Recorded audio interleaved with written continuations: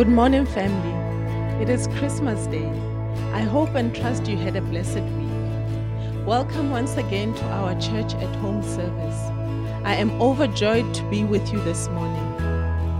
As I said earlier, it is Christmas Day.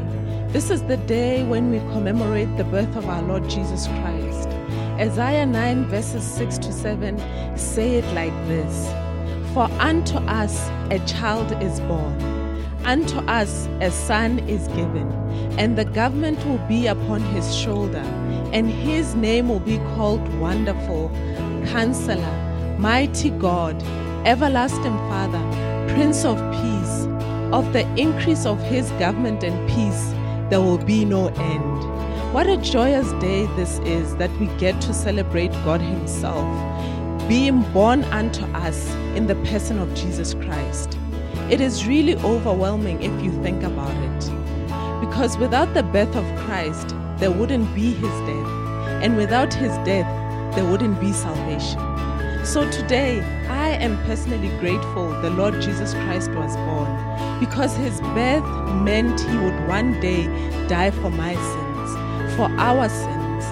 The book of Hebrews chapter 2 verses 14 and 15 say it perfectly. It reads, Because God's children are human beings made of flesh and blood, the Son also became flesh and blood.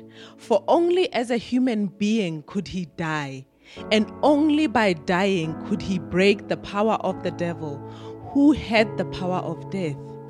Only in this way could he set free all who have lived their lives as slaves to the fear of dying. So today we celebrate victory over death, victory over fear of dying, victory achieved through the Son who became flesh and blood.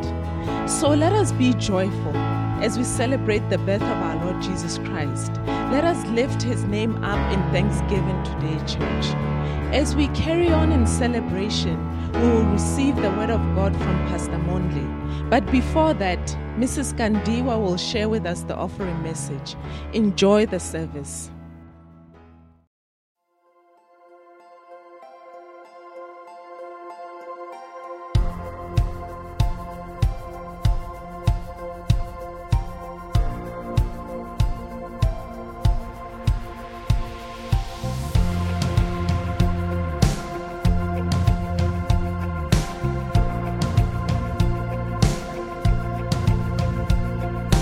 Joy to the world, the Lord is come.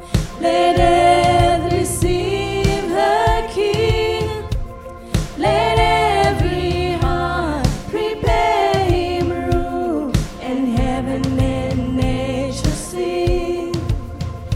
And heaven and nature sing. We will sing joy.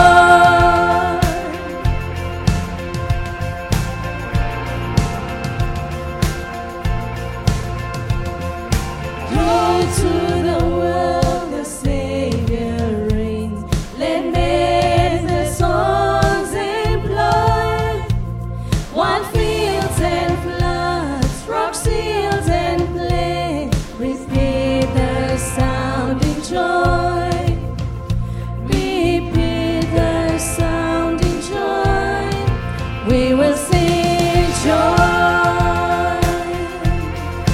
We will sing joy. We will sing joy. Joy to the world.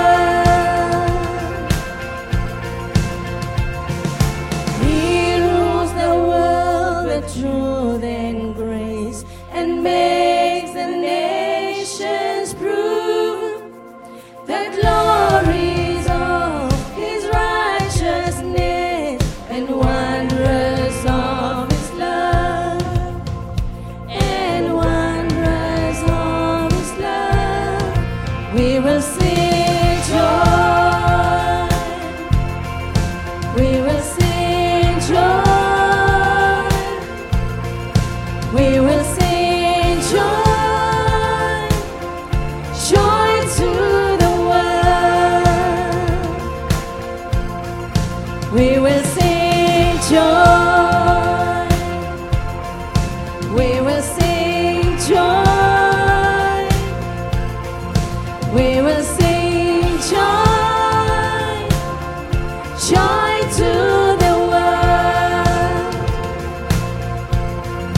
We will sing joy.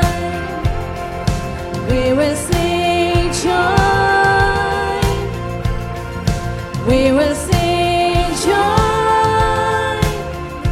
Joy to the world. We will sing joy. We will sing joy. We will sing joy, joy to the world. We will sing joy. We will sing joy. We will sing joy, joy to the world.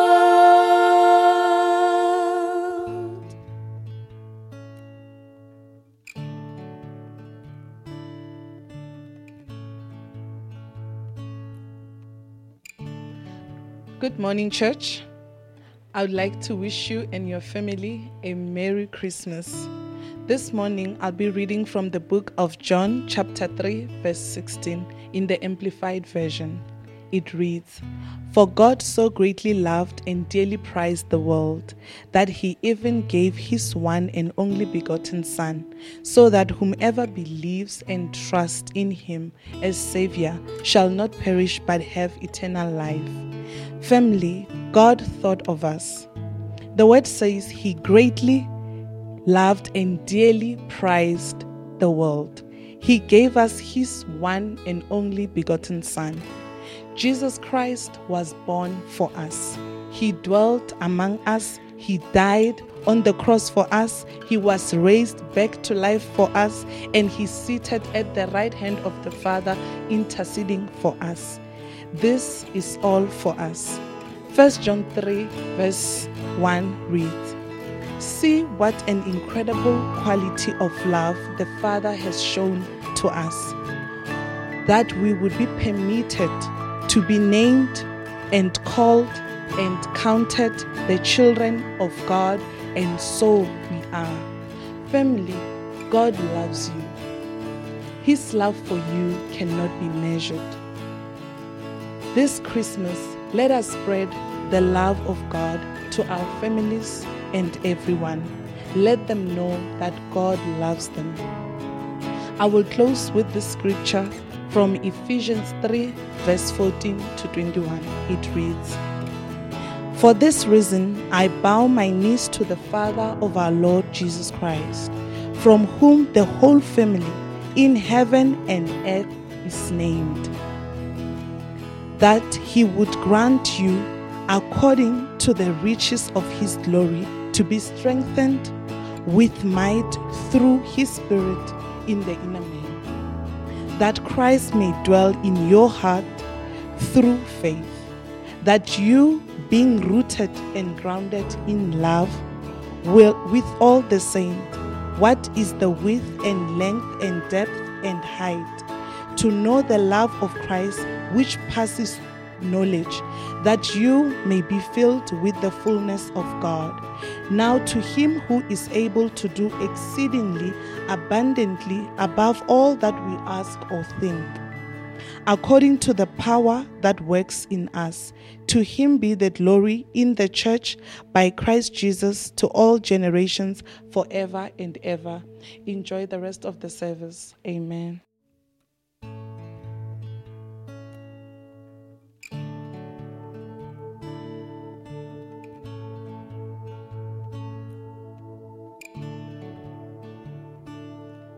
Oh, come, all ye faithful, joyful and triumphant. Oh, come, ye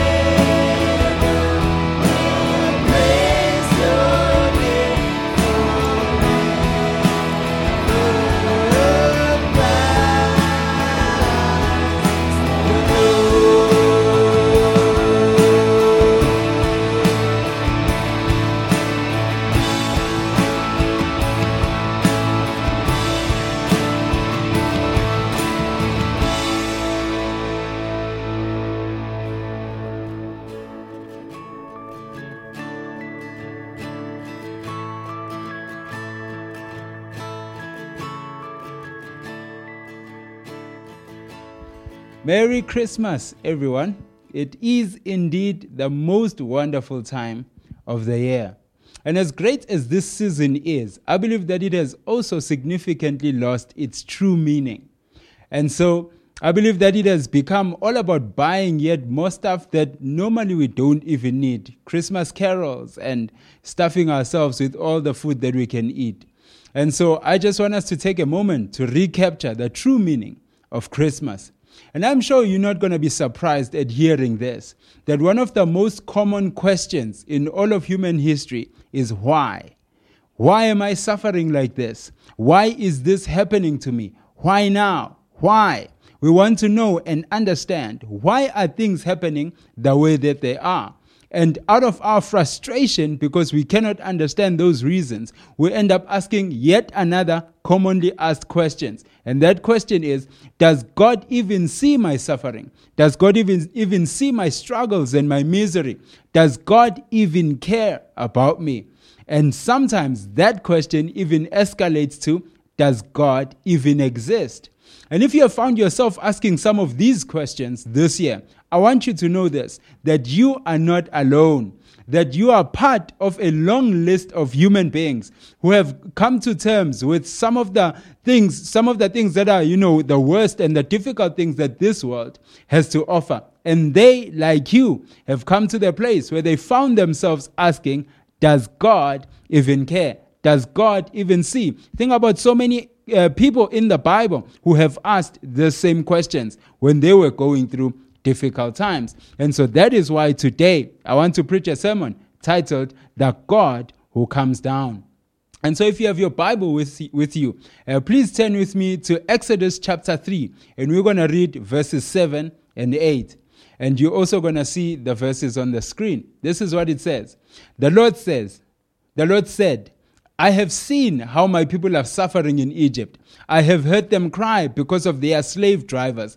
I am concerned about their suffering, so I have come down to save them from the Egyptians. I will bring them up out of that land. I will bring them into a good land. It has a lot of room. It is a land that has plenty of milk and honey. The Canaanites, Hittites, Amorites, Perizzites, Hivites, and Jebusites live there.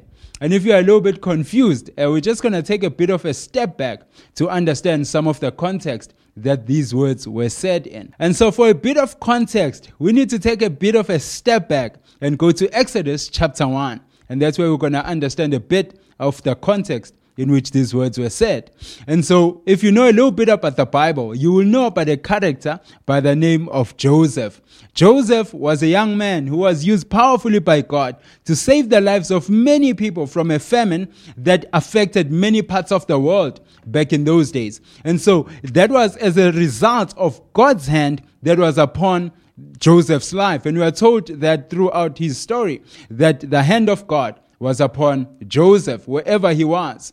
And so what ended up happening is that because of what God did through Joseph, the Pharaoh, who was the king of Egypt at that time, dealt very favorably and very kindly with Joseph and his entire family. In fact, he even allowed his entire family to move from Israel and to come and live in Egypt. They were able to choose a good land for them to be able to live and to possess there in Egypt. And we are told that 70 people of the household of Joseph were able to move from Israel and make that journey to Egypt, and they lived there in Egypt. And then if you read in Exodus chapter 1, verses 6 to 11, this is what we find. It says, and then Joseph died, and all his brothers, and all that generation. But the people of Israel were fruitful and increased greatly. They multiplied and grew exceedingly strong, so that the land was filled with them. Now there arose a new king over Egypt, who did not know Joseph. And he said to his people, behold, the people of Israel are too many and too mighty for us. Come, let us deal shrewdly with them, lest they multiply, and if war breaks out, they join our enemies and fight against us and escape from the land. Therefore, they set taskmasters over them to afflict them with heavy burdens. They built for Pharaoh store cities, which were Pithom and Ramses. And so the first and very interesting lesson that we learn here is a lesson on fear. That fear will cause you to become irrational. You cannot think rationally when you are overcome by fear. And that is where we find, particularly in verse 10 of Exodus chapter 1, where it says, "Come, let us deal shrewdly with them, lest they multiply, and if war breaks out, they join our enemies and fight against us and escape from the land." This was a man who was overcome by fear. He wasn't even able to think rationally. The Israelites had been nothing but good towards the citizens of Egypt. They have lived peaceably over the time that they have been there. And this king, because of fear, he comes up with this irrational thought that there's a war that's going to break out and the Israelites are going to team up with the enemies and fight against them and then escape the land. And so that is what fear does. And fear also brings out the worst in people. That is definitely what you find as you continue reading this account of how the Pharaoh, now the king at that time, then began to deal with the people and the children of Israel. He said, let us deal shrewdly with them. They put taskmasters. They turned them into slaves and they put heavy burdens on them. They really didn't deal with them very kindly. And that is what fear also does. It brings out the worst in people. And when you are afraid, you automatically go into self-preservation mode. And once we get to that place, we are in self-preservation mode. Anything that is going to save us seems like the right thing for us to do at that particular time. We do anything for us to be able to survive. And that is what fear does. And I want you to think of all the atrocities and all the horrible things that human beings have inflicted upon other human beings. And some of those things can be traced back to someone who was overcome by fear. It could have been fear of losing control, fear of the unknown, fear of something in the future, which was certainly the case here in Exodus chapter 1, that this man feared something unknown in the future, and he turned into something that was almost monstrous. And fear will lead you and I to take matters into our own hands. Fear will lead you to lie in order to secure the outcome that you want. Fear will lead you to work extra hard to pull someone else down because fear has convinced you that if that person rises, they are going to take our place. That is what fear does. Fear will lead you and I, to fight against God's plans and purposes. And ultimately, fear will lead us to fight against God himself. And that is not a winning battle by any stretch of imagination. And so I want us to make a decision to never do anything out of fear. I've said this before. I believe fear is not a good enough motivation for anyone to do anything. I believe that love is a much better motivation for anyone and everyone to do anything. Love is a much better motivation for anyone to do anything.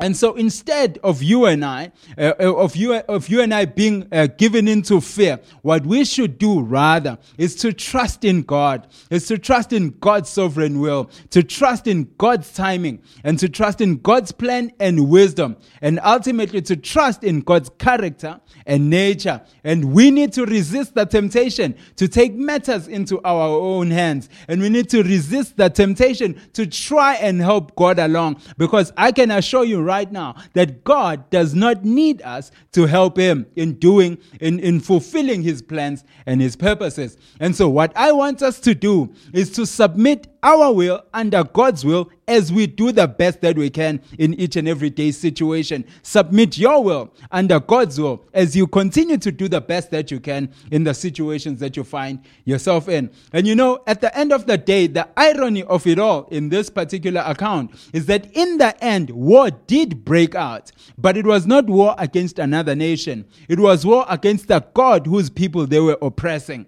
That is the God who who went to war with them, and God was victorious. And the king of Egypt and all his army, they lost that battle, and the people did eventually end up escaping and leaving the country. And it was all because the king allowed fear to get the better of him. Let us make this decision to never allow fear to get the better of us. Because once it does that, we cannot think straight. We begin to take matters into our own hands, and we might find ourselves being the enemies of God. Instead, what we need to do is to put our trust in God. And so, to go back to the verse that we started with in Exodus chapter 3, verses 7 and 8, it says, "The Lord said, I have seen how my people are suffering in Egypt. I have heard them cry out because of their slave masters. I am concerned about their suffering. So I have come down to save them from the Egyptians." First thing he said is, I have seen. And so I may not know what you are going through right now at this particular moment. I may not know the struggles that you find yourself in, in this particular moment. But I want you to know and understand that God sees and God knows. He is the God who sees everything in all of his creation. Sometimes when the Bible uses this kind of language, sometimes we think that God is something like us, who has eyes and ears and mouth and bodies like ours. God is not like us. God is transcendent. God is spirit. Nevertheless, the Bible uses this terminology and this language to help us to understand that God is a God who sees, that God is a God who's aware of everything that happens in your life and in my life. He sees your struggles. He sees your oppression. He sees your abusive partner. He sees all the violence that you are going through at this particular moment in time. He sees your tears and he sees your pain. He is a God who sees all things. He saw Joseph as he was crying in that pit that his own brothers had thrown him in. He saw Hannah, who was unable to bear children, and how she was being taunted by her rival day after day. He is the God who saw Haggai and Ishmael when they were walking in the desert, and he is the God who provided for the young boy water so that he may not die but live. He is the God who saw Daniel in the den of lions and shut the mouths of lions so that they may not eat him.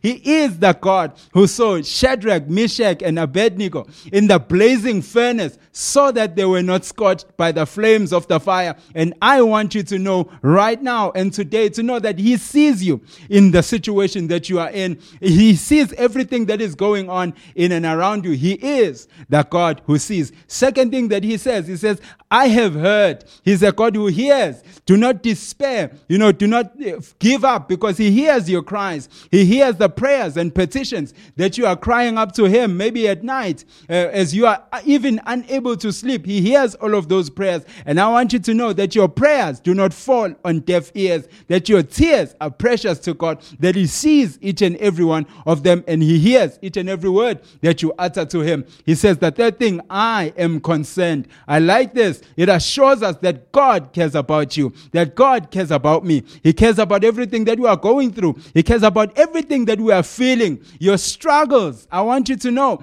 that your struggles are not proof of God's absence from your life. Your struggles are not proof of God's lack of care over you, but your struggles are a concern to God, your creator. He is concerned about your suffering and everything that is going on in and around you. And the last thing that he says, I have come down. And in this particular instance, for the nation of Israel, he came down through the burning bush and sent Moses to liberate his people from Egypt. And this resulted in that miraculous story of Moses parting the Red Sea so that the children of Israel may be able to cross on dry ground. And all the armies of Pharaoh and Pharaoh himself were drowned in that sea, so that the children of Israel were delivered and set free from the captivity and the bondage of Egypt, and which was an absolutely miraculous account, so that no one could be able to take credit for it. It was God who came through for them. It was God who came down. And right now, at this particular moment in your life, God will also deliver you at his right time. He will deliver you from your struggles. He will deliver you from the things that you are going through. He will be the one who liberates you and who sets you free at his right time. I want you to be patient. I want you to trust and to wait upon God while you wait for him to provide for you, to take care of you, and to lift you out of the situation that you are in. Continue to persist and to place your trust and your confidence upon God, because he cares about you and he is going going to come down in your situation as well. And right now, if we were to end right here, I don't think that this would be a bad sermon by any stretch, but there is more. There is still more of good news that we can still discover in the Bible. And so one of the things that happens as you move from the Old Testament into the New Testament is that you begin to understand that the deliverance of the children of Israel from Egyptian captivity was a foreshadow of the salvation that would be found in the person of the Lord Jesus Christ. This is the one big thing that we understand, is that what was happening for the children of Israel, yes, it is a true account. Yes, it happened, but it was a foreshadow of something that was even greater and even better, and even of a much bigger scale and magnitude. And that is the salvation that would be found in the person of the Lord Jesus Christ. And so the true significance of what God did for the Israelites in Egypt is only fully understood in light of Jesus' birth, life, death, and resurrection. That is when you begin to understand the full magnitude of the significance of what God was doing for the children of Israel, which was a foreshadow. Even though what happened, as I've already mentioned, that it was a true account and it was a truly spectacular thing that happened, its fulfillment would only take place when Jesus Christ came into this world. And so, what am I saying? I am saying that the same way that the Israelites were enslaved in Egypt, the same way that they were slaves in Egypt, it is the same way as anyone who lives without God. Anyone who lives without God is a slave to sin. And that is what the Bible teaches, that we are not in control of ourselves. If you and I are outside of God, we do not have a relationship with God, we are not living according to God's plan for our lives, we are actually under sin, under the power, and we are slaves to sin. And it doesn't matter how we may appear on the outside. We may appear, to be successful. We may appear to be even happy. But the true nature of things is that if you and I are outside of a relationship with God, we are actually slaves to sin. And so you and I cannot actually help ourselves but to think and say and do things that are against God's standard of righteousness all the time. We cannot do anything other than to constantly live within that sin, because we are slaves and we are powerless to the power of the sin that is in our lives. And so sometimes in our frustration over our own actions, over the things that we do,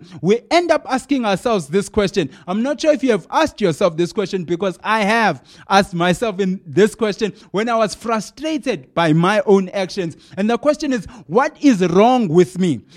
Why do I keep doing the same thing? This is not the thing that I want to do, but yet I keep on doing it. I want to stop doing this thing, and yet I can't. I cannot find the power to be able to overcome this thing within me. That is the reality of being under the power of sin, as a slave to sin. We cannot help ourselves. This is all we do. And so this is when we realize that the things that we are doing, we cannot even understand ourselves. We cannot understand our own actions. We cannot understand, some of the things that we do. And it's almost as if there is a force that takes control of our mind and our will at certain times, at certain moments. And this force causes us to do things that are contrary to the things that we actually want to do. I'm not sure if you relate with me, because this is something that was a definite reality in my life before I met Jesus Christ in my life. And He's the one who was able to help me out of it. And so I believe that this is something that so many people are struggling with in their lives. And in fact, Paul, the apostle, wrote this, spoke about this extensively, or wrote about this extensively in Romans chapter 7. If you read from verse 15 onwards, you will understand that this is an experience that is common to everyone. This is an experience that is common to all mankind, that there's something that we want to do. We want to do something that is right, but we end up doing the exact opposite. We end up betraying the people that we love, people that are closest to us. We end up hurting the people that we love, that we hold dear. This is the reality that we find ourselves in, and that is because we are under the power and the dominion of sin if we are outside of a relationship with God. And this is all because sin is a nature, as I also spoke about in weeks past, that sin is a nature that we cannot escape simply by trying harder. The solution to this problem is not try harder, or the solution is not that I will try harder, I will do better, I will work on my self-control. That is not the solution to this problem. There's nothing that you and I can do to be able to escape the bondage of sin. We need someone to deliver us from the dominion of sin, in the same way that the children of Israel needed a deliverer who was going to help them out to be able to escape Egypt. It is the same thing with us. In fact, St. Paul, in the same chapter of Romans chapter 7, in verse 24, this is what he says. He says, "What a terrible failure I am. Who will save me from this sin that brings death to my body?" He came to a place where he realized that he is powerless against this thing. He is powerless against this nature, against this slave master, which is sin. And he asked, who is the person who is going to save me? Who is going to deliver me? I need a savior. I need a deliverer who's going to deliver me from this sin that brings death to my body. And the good news for you and I this morning is that there is such a deliverer. In fact, if you go to Matthew chapter 1 and you read from verse 21 to 23, this is when the angel proclaims the birth of the Lord Jesus Christ. And this is what it says. It says, "She will bear a son, and you shall call his name Jesus, for he will save his people from their sin." Imagine, just go back. Paul was asking himself, who will save me from this sin? And the angel says, she will bear a son, and you shall call his name Jesus, because he will save his people from their sin. All this took place to fulfill what the Lord had spoken by the prophet Isaiah when he said, "Behold, the virgin shall conceive and bear a son, and they shall call his name Emmanuel," which means God with us. God having come down to live among us. Jesus is the long-awaited Messiah who would save his people from their sins. He is the long-awaited Messiah and deliverer who is going to deliver you and me from the power and the dominion of sin. He is the one who is the only one who is able to deliver us from this bondage and dominion. He is the one who is able to change not just what we do, but also what we want to do. He changes our intentions. He changes our desires and the things that we want to do. He gives us a brand new nature that is like God's nature. And he gives us the Holy Spirit who enables us to live differently. "And you shall call his name Jesus." That is what the angel said. "For he shall save his people from their sins." And if you've ever wondered what Jesus' mission here on earth was, you will understand from this verse that it is wrapped up within his very own name, to save his people from their sins by becoming their substitute upon the cross. It is for this reason that he came to die for us upon the cross, so that we may be delivered and saved from the dominion and the power of sin upon our lives. In fact, John, in John chapter 1, verse 14, trying to capture this amazing thing that happened, this almost unthinkable thing that happened when the Lord Jesus Christ came here on earth. This is what he wrote. He said, "And the word became flesh and dwelt among us, and we have seen his glory as of the only Son from the Father, full of grace and truth." The word became flesh and dwelt among us. It's almost as if he's struggling for words. He cannot find the language to describe the thing that happened. That word became flesh. He put on flesh and blood. That Jesus Christ is not only the Son of God, the only begotten Son of God who came. He is God himself who came in the flesh, who put on flesh and blood, who took a body and came and dwelt among us. He came to deliver us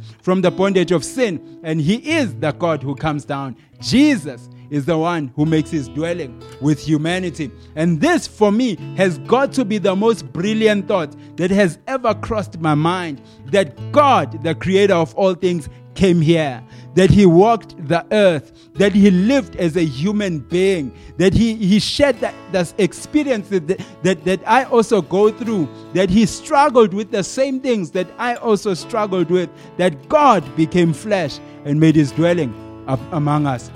And in conclusion, you might be asking yourself, what must I do? What can I do? This is all great, but what can I do at this particular moment? And the first thing I want you to do is to realize that God wants to have a relationship with you, that God is interested in you. You may not have had many people being interested in you, maybe growing up, but I want you to know that the creator of the universe, the God who made you, is interested in you. He wants to have a relationship with you. And I think it would be a pity for us to celebrate Christmas, which is a celebration of the birth of the Lord Jesus Christ.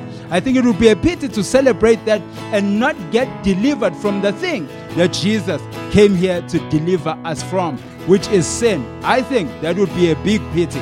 So this is the other thing that I want us to do, is to set time apart. Today, not tomorrow. Today, I want you to set some time apart by yourself.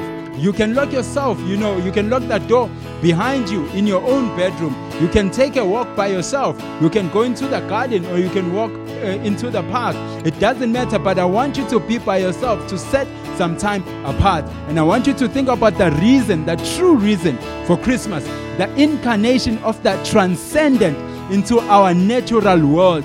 Think about that for a moment, that the creator of all things had to limit himself in order to exist within time and space and to live among us. He had to strip himself of some of his nature and quality in order for him to come close to you and I. Think about this, that the woman, the work of his own hands, his creation, would literally give birth to him who formed her. That God had to become a baby and be taken care of for a time and a season. This is something that, is so big that I cannot even comprehend it. That he had to live for 33 years like a normal human being. That he had to eat, he had to sleep, he took walks, that he worked, and that he got tired. And that ultimately he gave his life as a substitute for yours in order to deliver us from the dominion of sin. And that is the meaning of Christmas. And I want you, once you have gotten all of that into your mind, once you have conditioned your mind with that thought, and I want you now to begin to open your mouth and to speak to that same Jesus, to speak to that same God, knowing and believing that he sees, that he hears, that he is concerned, and that he is the God who comes down. Let us pray. Heavenly Father, thank you so much for this time, for this season, the most wonderful time of the year, for the right reasons. Because the Lord Jesus Christ, we remember that he came and he took on flesh and blood, that he moved into the neighborhood, he lived among us, that he lived a sinless life, and that he gave his life as a substitute and as a sacrifice for us, that Jesus became the Lamb who takes away the sins of the world. Help us, Father God, to focus on the right things this Christmas. Help us, Father God, to be changed and transformed by these truths, Father, that we find in your word, and help us to celebrate in a way that honors and glorifies your name. I pray, Father God, all this in Jesus' mighty name, so that your name may be glorified and honored now and forevermore.